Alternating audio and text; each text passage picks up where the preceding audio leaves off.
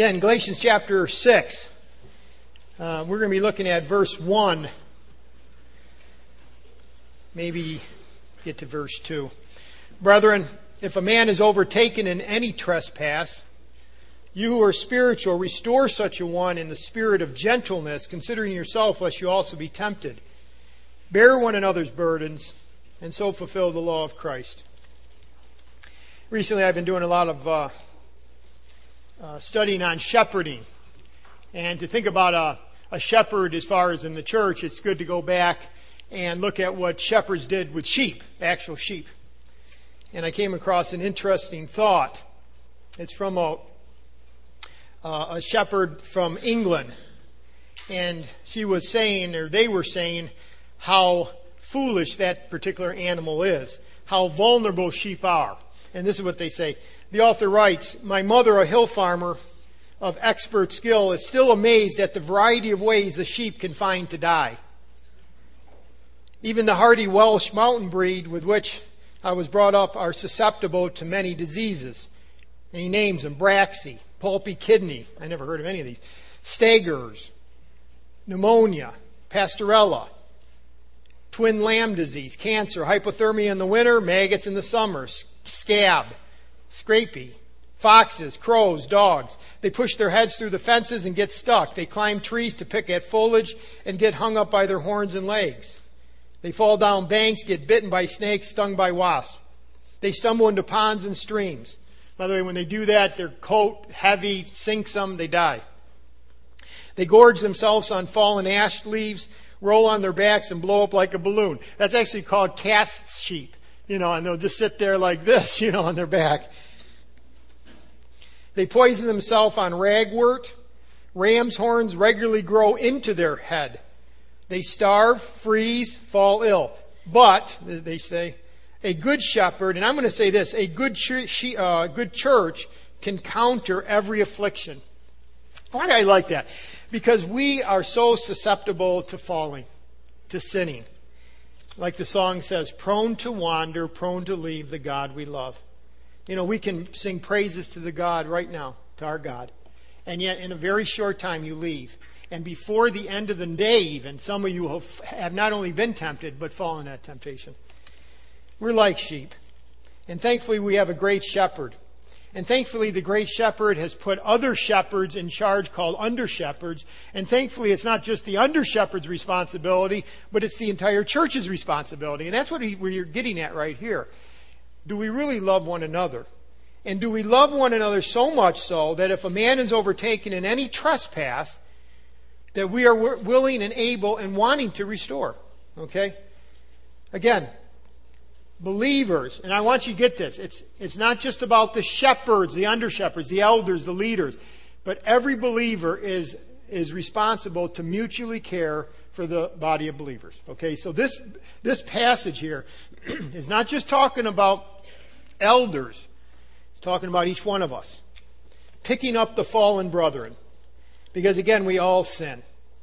Have you found that in your own life even this last week? Now think back, just this last week. Can you identify times where you fell? Or times of temptation, of times of being wayward, of times when God has brought you back, of times that you repented? Can you think of that? Now, can you also think of others around you who are in that situation? Maybe they're continually in that situation. They've fallen and they haven't gotten up yet. That's real important. It's real important that we understand that we're in that spot too. Okay? Sometimes we project ourselves, even in our thinking, well, yeah, they have issues, as though we don't. And yet John 1 says this: if we say that we have no sin, we deceive ourselves. If we really cannot go back over this last week and say, okay, I see where God was chasing me. I see where God was helping me through that temptation. I see where I needed God. I went to Him and repented. I confessed and repented. Then again, maybe we're starting to fall into this thing that, well, we don't have any sin right now. We're beyond this. Again, God will give us victories. But because of the sin force within us, we still are tempted and many times we fall. Well, here's a fallen brethren. Here's someone in the army, by the way, Christian, who is not an overcomer at the moment, who is not victorious. Let's look at the condition of the overcomer. By the way, you can fill that in. I have a few fill-ins today. The condition of the overtaken, not the overcomer. That's the problem. He's been overtaken. Verse 1, brethren, if a man is overtaken in any trespass. Now again, the word overtaken is in the aorist. In other words, there was a point in time something happened to this person. And again, a Christian. We're not talking about the unsaved. I'm not saying that you don't care about the unbeliever, but here it's a family issue. See, I keep going back and saying, do I really care that much about people who are fallen? I'm talking people within the body of Christ who are not making it, who are not victorious. Do I really care that much? Or am I so concerned about my life, my family, my direction? Well, they have their problems, but I don't want to deal with it. But again, overtaken. This is what the word overtaken means. It implies that the person was actually seen committing the trespass. In other words, it's verifiable. He was caught in the act. He was found out. Kind of like John 8, the woman caught in the act of adultery. Verifiable right there. That's the first part. There's actually two parts to this word. One is it's verifiable. It's not hearsay. We have to be careful because sometimes through second, third-hand information, somehow we get information that someone's sinning. Well, wait a second. Let's make sure it's verifiable. The other part of this, though, has the idea of the man actually being caught by the sin. Again, something they do against their better judgment. It was like running after them. Sin can be very powerful. And here's a person who was caught by their own sin. Not only that they were caught, but the sin itself caught them. It's like James 1:14 says, but each one is tempted when he is drawn away by his own desires and enticed. And the idea, that's a fishing terms where with a fish, and if you go in a stream and around, sometimes underneath where like a tree is growing and it's been wore out, underneath where the stream is, and that's where the fish hang out, and they're safe there. They're looking at food that's going by, but they're safe. They're underneath. They're in a safe place. But the wording, now again, I want you to catch it. They're drawn away. That means they're drawn from safety and enticed. And what happens, the fisherman, what's his objective? Is to throw the bait close, and the fish comes out to see what that is. Oh, that's a worm. And then all of a sudden they're enticed, ready to grab it. And once they grab it, then you set the hook, right? Many people have gone after the temptation. They thought it was something that was going to satisfy them, and now they find that they're caught by the sin, okay? It's actually grabbed them. Rather than them grabbing it, it's grabbing them. That's the other side of this word overtaken. That it's actually, they're being caught by the sin. You see this with addictions. You see this with pornography. You dabble and all of a sudden now it catches you. You see this with immorality. But you see it also with gossip. You can see it with worry. You can see it with fear. You dabble, but then it catches you. And this is a destroying sin. Okay, so this is serious. If a man is overtaken, now let's get to the next part, in a trespass. It's interesting because I read a number of authors on this, and they all seem to agree that this was not a premeditated sin. They didn't go out to destroy themselves. By the way, who does? Nobody goes out to destroy themselves, at least at first. So this is not necessarily a deliberate, habitual, premeditated sin. This is somebody caught in a sin, but what might this trespass? By the way, the word is actually trespass. It's not the normal word for sin. It might be this. Let me give you a few scenarios. It might be that they failed to be on guard and they stumbled. They deviated from a truth. It was simply because they failed to be on guard. Some people fall into sin because they fail to be on guard. They don't realize the severity or the seductiveness of that particular sin in their own life. They failed to be on guard and therefore fell into this particular trespass. Or they flirted with the temptation they thought that they could withstand. See, when it comes to temptation, we go in thinking we can withstand that. And I'm not just talking sexual and sensual, but that's a big one. We can somehow overcome it. Temptations have a way of catching us off guard. You know that? That's why be careful. Make sure you're seeking to live your life proactively, not reactively. I found years ago that one of the things I should never do is when I'm really tired and really frustrated, just sit down at 11 o'clock at night because I just kind of want to unwind and just start flipping through channels. I always end up on the wrong one. I always end up watching something I say, oh, why did I, waste my time? Or why was it so sinful and I just allowed it? See, we fall many times because we don't understand how seductive the temptation is.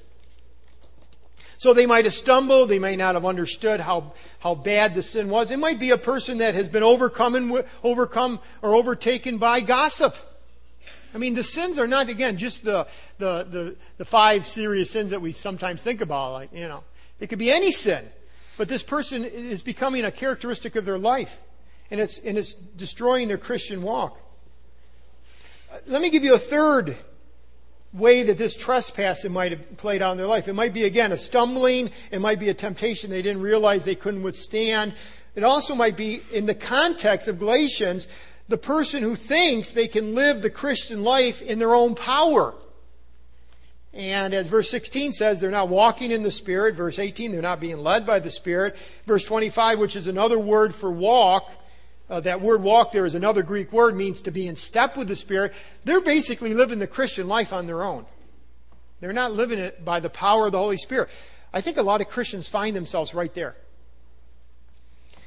And now they are failing. In other words, the things that come out of their mouth with their families, the thoughts that they have, and they're just drowning. And now symptoms are starting to float, are becoming obvious that this person either is not a believer or for sure they're not victorious.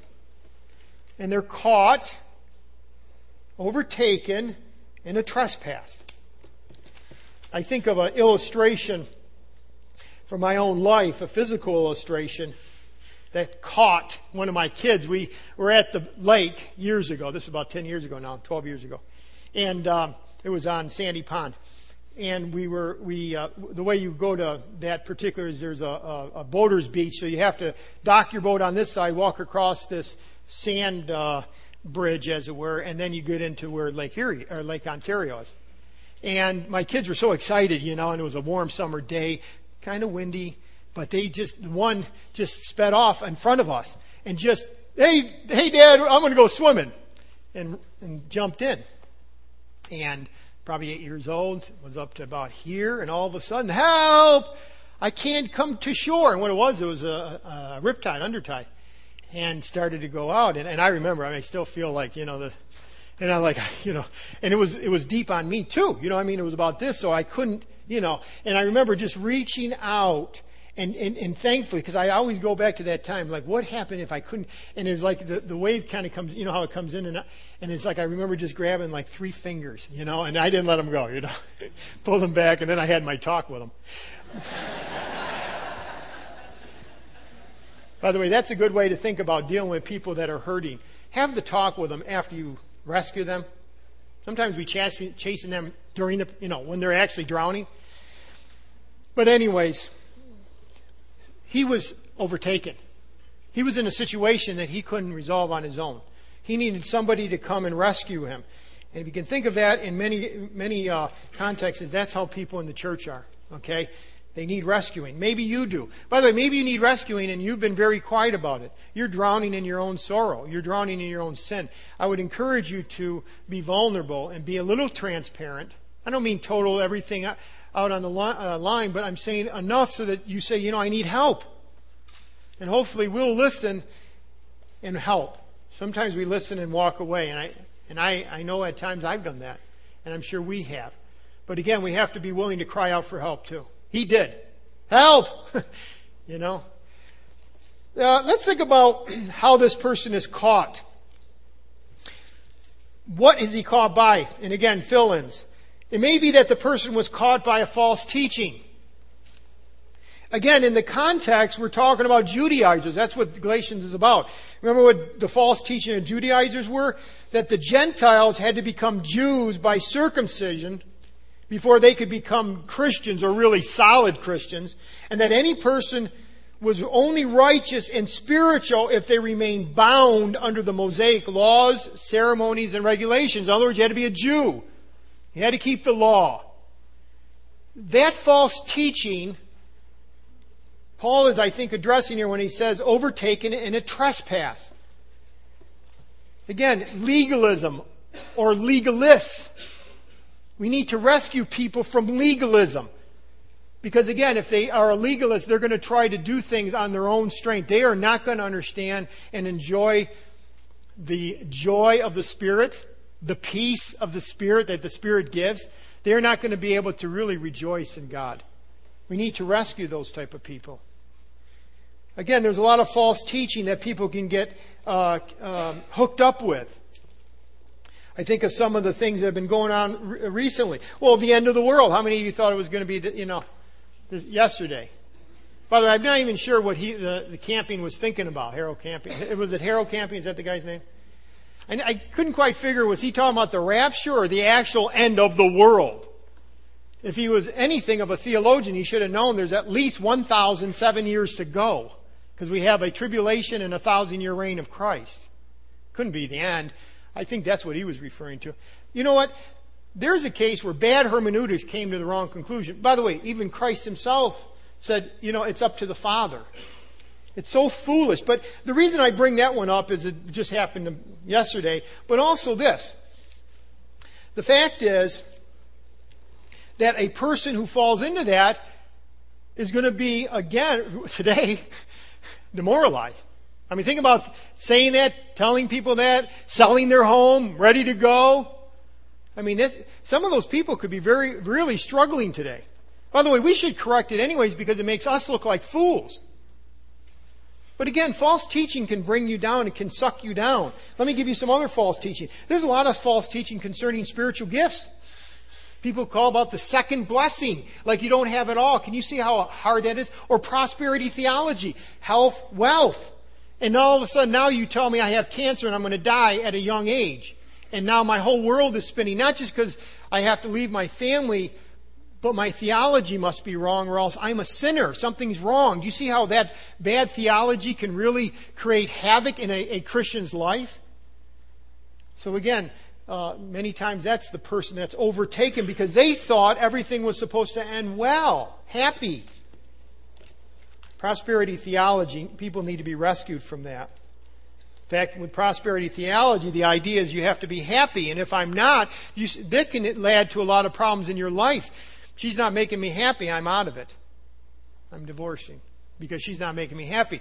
Bad theology, overtaken in a trespass. That's one of the areas that a person can be caught by, false teaching. How about another one? A particular sin. Maybe that they were caught by a particular sin. Again, go back to verse 19 of chapter 5, the works of the flesh. Look at all the things that you can be caught by. Adultery, fornication. Adultery is the actual act, fornication is the act, but uncleanness, lewdness is in the mind. It's just a filthy mind. But look at some of the other things you can be caught by. Just not that. How about this? Outbursts of wrath. In other words, violent anger, raging resentment. Or look at the last few verses. Drunkenness, revelries, carousing, all those things you can be caught by. Can a Christian be caught in those areas? Yes. I've known Christians, even pastors, who when they spoke, it was not of a holy nature, a godly nature. I mean, godly content. It's always very secular. How about, let me give you one other thing. You can be caught by false teaching. You can be caught by particular sins, but you can also be caught by an attitude, a heart issue. Look at the last part of, or first part of verse 20. Idolatry. That's a heart issue. Because idolatry is hitching your heart to something other than God. People can get hooked. And you can start seeing it come out in their life. Again, this is where you really see like fear and worry come out. You can start saying, you are being controlled by idolatry. But it might come out in other ways. Hoarding. Spending. Many times those are the type of people that are hooked because they're spending, they're hoarding, being a workaholic. I'm not saying it's bad. I love working. But again, sometimes I'm going to provide. I'm going to protect myself. I'm going to have all the things in this life now. So again, it's not just sexual sensual, it's other kinds of things that can be brought out in a person's life. If the truth be known, we all struggle in some area. And then let me just give you a few others out of this works of the flesh, verses 19 to 21. When it says hatred, you may know somebody who's a believer, but there's another person in that person's life that they hate. In fact, if you even bring up the name, you can see the eyes change, you can see the facial. They're overtaken. And rather than just walk by that person, we need to say, wait a second here. Something's going on in your heart. Envy is a hard issue. Selfish ambition is a hard issue. A lot of that revolves around the fear of man, of what people think and stuff like that. And because it didn't happen, now I have these issues, these hard issues. So again, overtaken in a trespass. That trespass can be a particular sin, but it can be a hard attitude too. Those are the most dangerous because they don't always come out the same. So again, we've just looked at the condition of the overtaken. I hope you have a pretty good idea. There's a lot of people out there like this, and we need to have our eyes and ears open, our antennas up. How can we help? And also as this question, maybe that's me. Maybe I'm dealing with that hatred. Maybe I'm dealing with that envy. Maybe I'm dealing with those issues from the heart that create the fear and the worry. And it's not just that I'm dealing with it. If you're dealing with it, that's great. You're on the path of growth. But it's that you're overtaken by it. Again, like that son of mine who was being swept out to sea. See, he needed help. He couldn't do it on his own. Well, let's look at the second part. The requirement of the restorer. Because again, this is all about restoration, right? I mean, because we're getting to that key verb, restore such a one. But let's look at the requirement of the restorer. And again, he starts out, he says, brethren, Christian, right? That makes sense. The first requirement of one who can restore, and by the way, when I say a requirement, I'm saying it's a right and it's a responsibility. If we're letting other believers down in this area, we're letting God down. This is part of our requirement. This is something that we are obligated to do. But who can do it? Well, first of all, a believer, a brethren. Now think about who a brother is in the Lord. The moment a person receives Jesus Christ as Savior and Lord, the Spirit of God enters that person's heart. That's the believer that he's talking about there, right? Brethren, a believer in Jesus Christ. One who has put their faith and trust in Him. They're the ones that he's referring to. Is not an unbeliever, a believer. We need to ask the question, are you a true believer in Christ? Have you put your faith and trust in Him? And if you have, are you acting like one? Sometimes we get very individualistic in our especially our society, because our society is so individualistic. Again, you got to remember, back in the first century, it was all about corporate. It was all about family. It was all about us. And now it becomes, in America, about me. The all great I. This is what I need. Again, Paul's writing from a biblical context saying, no, it's not all about you. It's all about us. So again, a brethren. One who is also part of the family of God. But in this context, there's a sense in which some are more spiritual than others. In other words, what is the first step that makes you spiritual? You receive Christ as Savior. But when he says, if a man is overtaken in a trespass, you who are spiritual, he's not just talking about believers. He's talking about a specific type of believer. And I would say it's about those who are in step with the Holy Spirit. Remember what he said in verse 25? Last week we ended it with this, verse 25. If we live in the Spirit, let us also walk in the Spirit. That word walk is different than verse 16. It's a military term. It's one who has taken their commands, their orders from the commander. And here, we're taking our commands, our orders from the Holy Spirit. We're in step with the Spirit. We are walking where He wants us to march, as it were. Think of an army.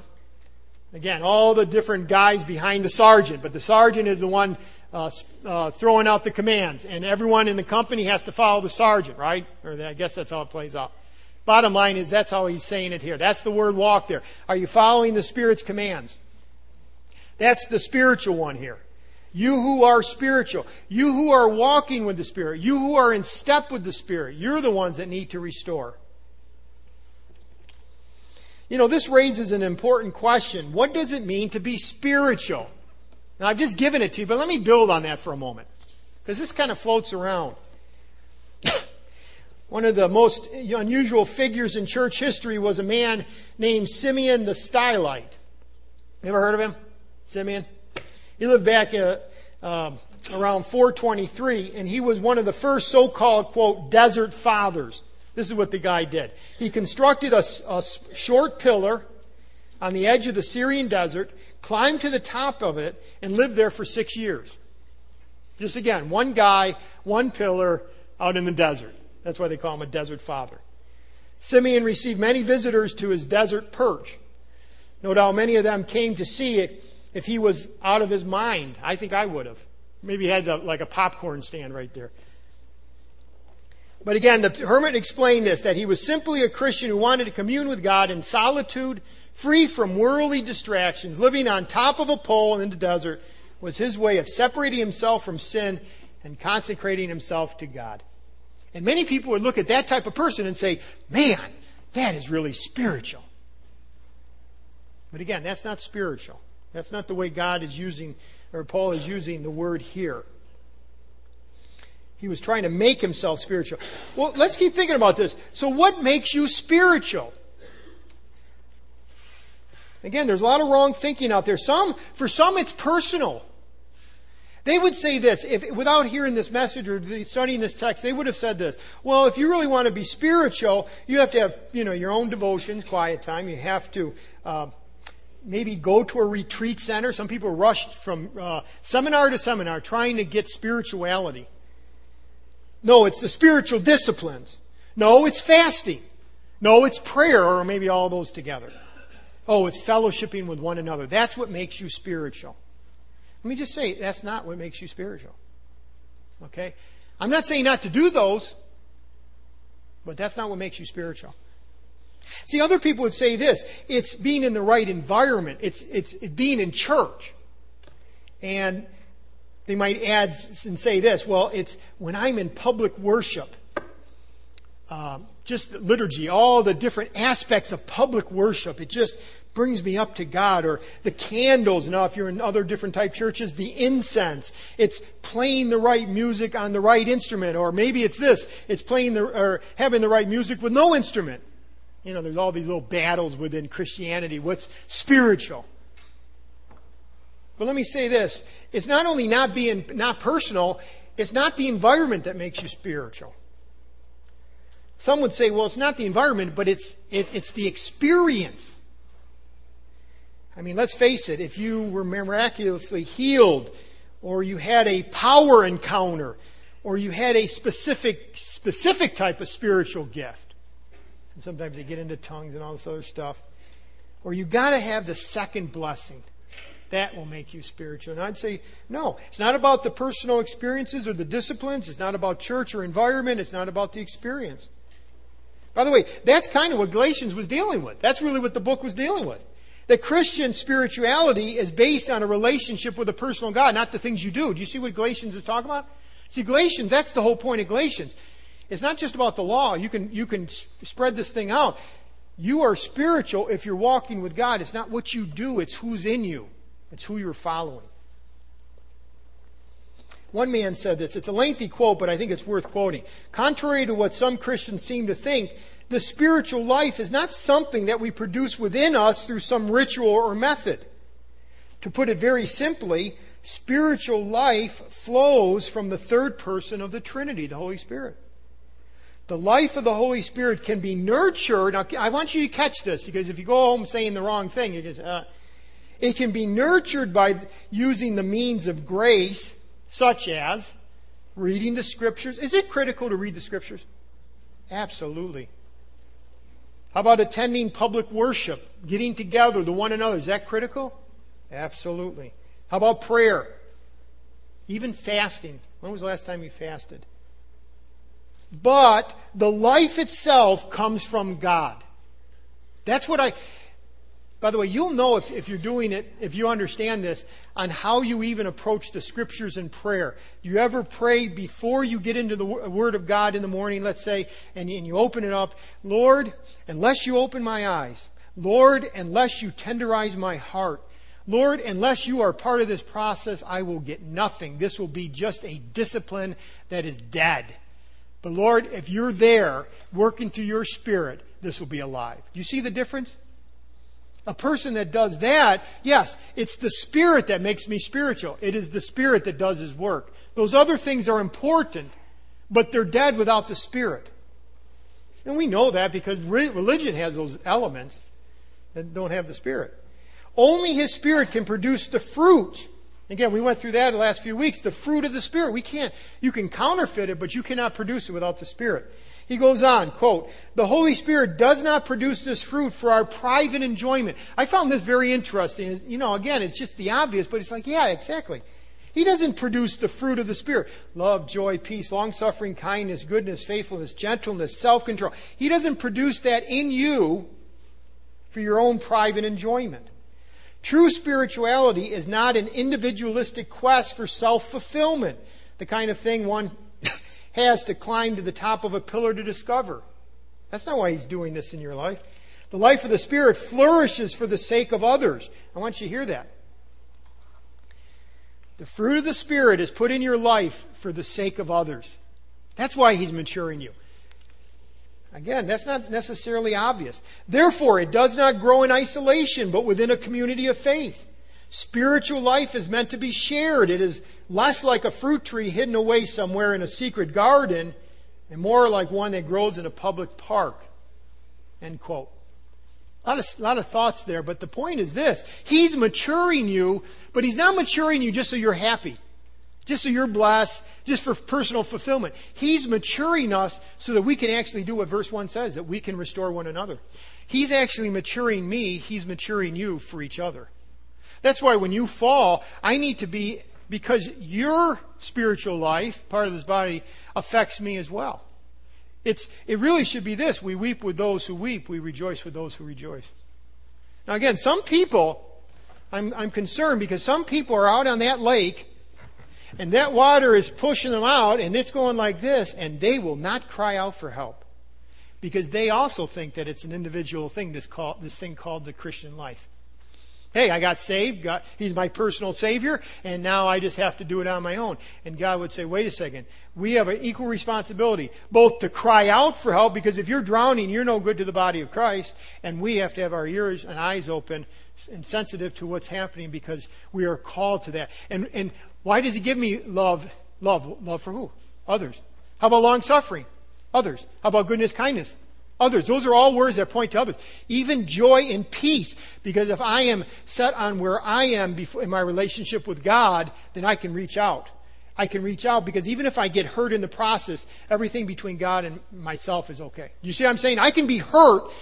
If the fruit of love or joy and peace are in my life, I can even be hurt and still move forward with vigor because people will not, I will not get caustic towards people. What's the other word? Faithfulness, loyal, others, self-control, even as I approach. See, all those fruit that he just mentioned have to do with others. Okay, seems like I went long on that. But so what makes you spiritual? Again, verse 16, walk, led, keep in step, verse 25. You know what that does for me? I wish I had a big burden. It just goes like this. Burden. Oh, I got it. I can enjoy my walk with God now. Because it's not about me being like, I'm always failing in some area. No. I just need to keep in step with the Spirit of what He wants to do in my life. Do you see how that can really, especially to a legalist, unburden a legalist? Some of us are legalists. And we get passionate for God, rightfully so. But in the process, we forget it's the Spirit of God that makes you spiritual. And some of us forget this. And now all these spiritual disciplines that should bring great joy to our heart to pray and to read and even to fast and to fellowship. And yet they become burdens. even that can become a burden. So, what makes you spiritual? The Spirit. The Spirit. What type of person that can help an overtaken one? The spiritual one. You who are spiritual. What do you mean? You who are saved and you who are walking with the Spirit of God. That's the qualifier. That's the requirement. I would throw in one other one. Those who have personally judged themselves. Notice at the end of verse 1, considering yourself. In other words, if I'm going to go help someone else, let's make sure my life, again, walk in the Spirit, I've judged myself. Matthew 7, remember what it says, judge not that you be not judged? For with what judgment you judge, you will be judged. And with the measure you measure, you will be measured back to you. And why do you look at the speck in your brother's eye and don't consider the plank in your own? Remove your plank and then you can remove his speck. And he ends by saying this, hypocrite. Again, first remove the plank in your own eye. Get your life cleaned up. But again, that's what it means to walk in the Spirit, right? But I think there's another part to it. Just make sure that, one of the things as I grow older, the more and more I grow, the more and more sensitized I am to my own sin. Things that I didn't even think was even sin before now really bother me. That's how it should be. You're more and more sensitized. But you're more and more sensitized towards grace as well. Oh, thank you, Lord. You're exposing this stuff, but thank you that it's not me that's producing spirituality, it's your Spirit. I'm telling you, especially through this whole book of Galatians, the burden has been lifted off of my shoulders. I'm saying this personally. Oh, thank you, Lord. It's grace. It's mercy. It's you walking with me. It's you walking, and if you don't, I will fall that second. That's relieving to me. Because now I just have to depend on Him. Oh, sure, there's spiritual disciplines, but it's all about Him. Now, if you don't walk in the Spirit, you're like 1 Corinthians 3, where it says, remember what Paul said to the Corinthians? Brethren, they're saved. I could not speak to you as to spiritual people, ones who are walking in the Spirit, what? But as to what? I couldn't speak to you as to spiritual, but as to, what's the word? Carnal. Sarkikos. Fleshly. Your eyes were set on this world. You were trying to solve your own problems. You were trying to do the Christian life on your own. I couldn't speak to you as spiritual. Only carnal. And that's to a church. In other words, the entire church was characterized by carnality, fleshly. They're not walking in the Spirit. Brethren, but not truly being led, not in step with the Spirit of God. So this is the reality. It can happen in a church. It can happen in an individual. You can know a lot of scriptures and not be spiritual. You can have a very solid family, a loving spouse, well-behaved children, very successful in business, a big giver in the church and other ministries, constantly trying to use your spiritual gift, taught the Bible for many years, and not be spiritual. And not be walking with God. Isn't that sad? And not be by the way, let's put it in a different context. You may have come in here today, got up, maybe had devotions, and was really wanting, oh Lord, thank you, and you were on the way to church spiritual, but then something has happened. Maybe the service was too long, someone said something to you, it's a temptation in your mind, and now all of a sudden you're dwelling on that. You're no longer being led by the Spirit in the last 20 minutes, and you are not considered spiritual according to that text. You're Christian, but not being led by the Spirit at that moment. Or it might be this, you had a crazy morning, yelling at the kids, but when you got in the car, you said, you know what, we're going to do something for God as far as learning about God. Lord, please forgive me. And at that point, you became spiritual. So let me draw a distinction here. We're not talking about maturity. We're talking about being spiritual. Maturity is the cumulative effect of times of spirituality. I think I put that in. That's very important to understand. Maturity is how long have I been led by the Spirit, learning by Him, and the cumulative effect, times spirituality, equals maturity.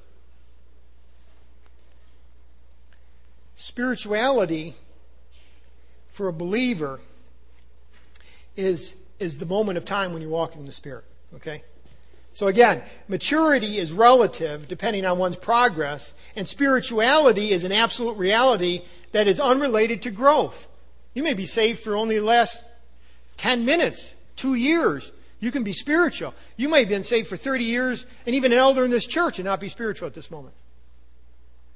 But Paul says, listen, if a man is overtaken in his fault, any trespass, you who are spiritual, restore that person. Restore. So again, that spiritual one might be anyone from 11-year-old to a 5-year-old, even 5-year-old. Sometimes it's amazing what kids can do to arrest a sinful heart. But it doesn't have to be an elder. He's not talking just to elders or just to teachers or just to deacons. He's talking to anybody who is walking by the Spirit of God. Well, let's look at the last very quickly. Let's look at the goal. Restore such a one. Restore. Bring him back to usefulness. The word is in the present tense. It was used in the Greek for setting a bone. It was used in the New Testament for mending a net. Karterizo.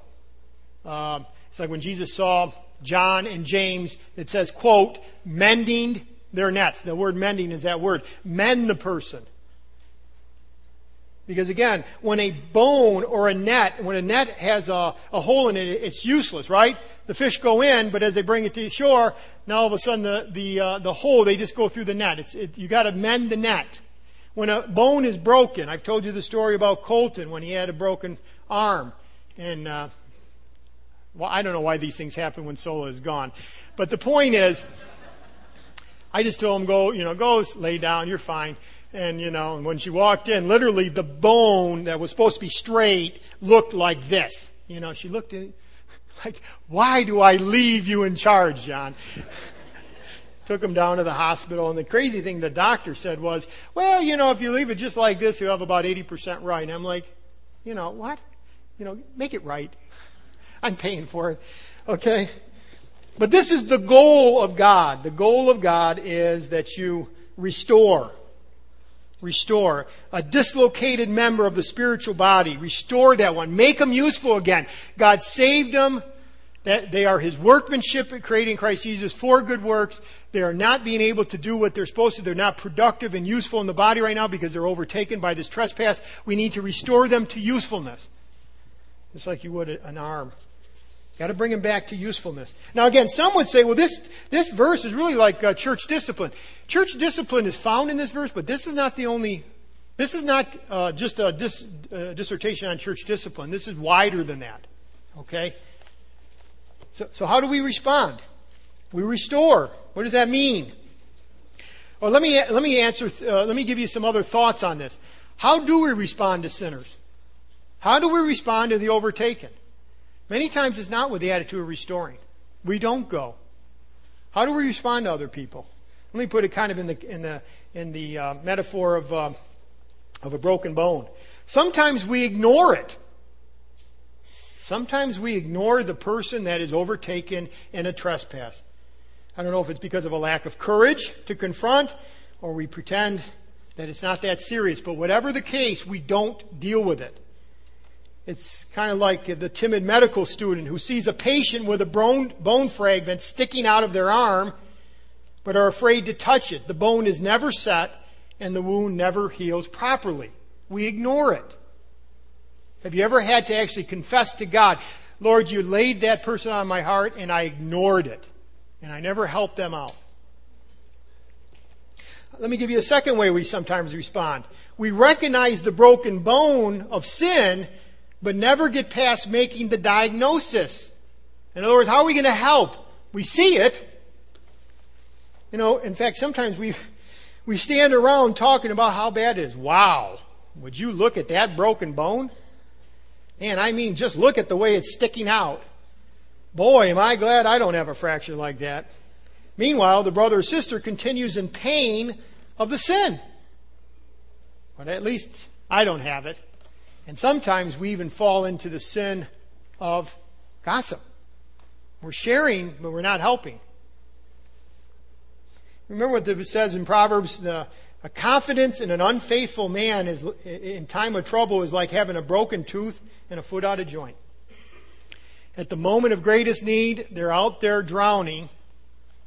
And we're the unfaithful man because we're as predictable and as helpful as a broken tooth. You can't use it. You ever have your foot out of joint? Something twisted and every step is pain. and you really can't use it, and that's how we are towards them. We're not useful to them. So we ignore it, or we talk about it. Sometimes, as Christians, we condemn the sinner. We blame them, even punish them for needing to go to a spiritual emergency room in the first place. We treat them like outcasts, harshly scolding them for being spiritually out of joint, almost forgetting they are themselves sinners in need of grace. I have to be very tender. That's why Paul says, considering yourself, be gentle. I think sometimes, and I've seen it with pastors sometimes, they almost wear it as a badge to be able to go and confront somebody. And I find myself saying, isn't that proud? Isn't that arrogant to enjoy church discipline? Or to not just, again, this is not just about church discipline, but any of that process. It shouldn't make us feel good to go to somebody and say, I can see where you're really in a heap of hurt. That should break our heart. We should go with the tenderness of wanting to set the bone. I mean, I don't want a doctor to come in, oh, that's no problem. Anesthesia, nah, you don't need any of that stuff. Let's be gentle, but knowing that if you don't set the bone, and sometimes there's a pain factor, they'll never be right again. Well, let's just leave it. It'll heal on its own. 80% is good enough. No, let's get it right. When we take people through this process, we reach out. Let's go the full distance. Let's get them so that they're useful. Again, hopefully we're search and rescuers. Hopefully we're doing this for God and for them. Hopefully we go speaking the truth in love, gently, kind, humbly. Again, we're not talking about going on witch hunts here. Please understand this. When it says those who are overtaken, we're not out to spiritual police. Oh, I wonder who I can confront next. That's just being like spiritual witch hunters. We should not find in ourselves a desire to be suspicious or inquisitive, probing, prying, intrusive. No. What drives us? Love, concern. The hope that says, you know what? I know that God can work in that life. I know that he can be or she can be useful again to God. You go with verse 2. What is it? So fulfill the law of Christ. We don't have to obey the law of Moses to get saved, but we do have to obey the law of Christ, which is love, to love one another, to care for one another. So again, we're not off the hook. We're obliged to do this. We don't want to mishandle this issue, because if we mishandle it, they'll grow worse. So again, I ask you, are you in that position, or do you know of someone else in that position? And how have you handled it? Hopefully you're not gossiping and ignoring it. Hopefully you're starting to pray, Lord, give me the words, give me the opportunity. I want to reach out. I want to see that person useful again to you, because I can see they're overtaken. A pastor once commented, I have often thought that if I ever fell into a trespass, that's him speaking, if I ever fell into trespass, I will pray that I don't fall into the hands of those censorious, critical judges in the church. Lord, let me fall into the hands of barkeepers, streetwalkers, or drug peddlers, because such church people would tear me apart with their long, wagging, gossipy tongues, cutting me to shreds. Isn't that sad? That's a pastor speaking. Or to say it a different way, the church is the only army that shoots its wounded. By the way, I do not believe that this is our church. I want you to understand that. I do not believe that this is our church. I do believe sometimes we take a smug satisfaction when we hear certain people fall. It's sad. He's not a believer, but you heard of Arnold Schwarzenegger. That man has issues, and his entire life is being shredded. I hope you prayed for him. Something even as simple as that. Now, again, he's not a believer. This is talking about believers to believers. But the point is this. There's a lot of hurts out there. And no matter how high you think you're flying, many times it's that sin that's been there for a while, and then all of a sudden you're caught. And it's exposed. And your life is unraveling and falling apart. And it's at that moment, especially believer to believer, we have to be there and not be like the church that just takes satisfaction. Well, thankfully, that sin was exposed and he's out of the ministry. Man, let's be gentle and humble and go with the fruit of the Spirit, being led by the Spirit, right?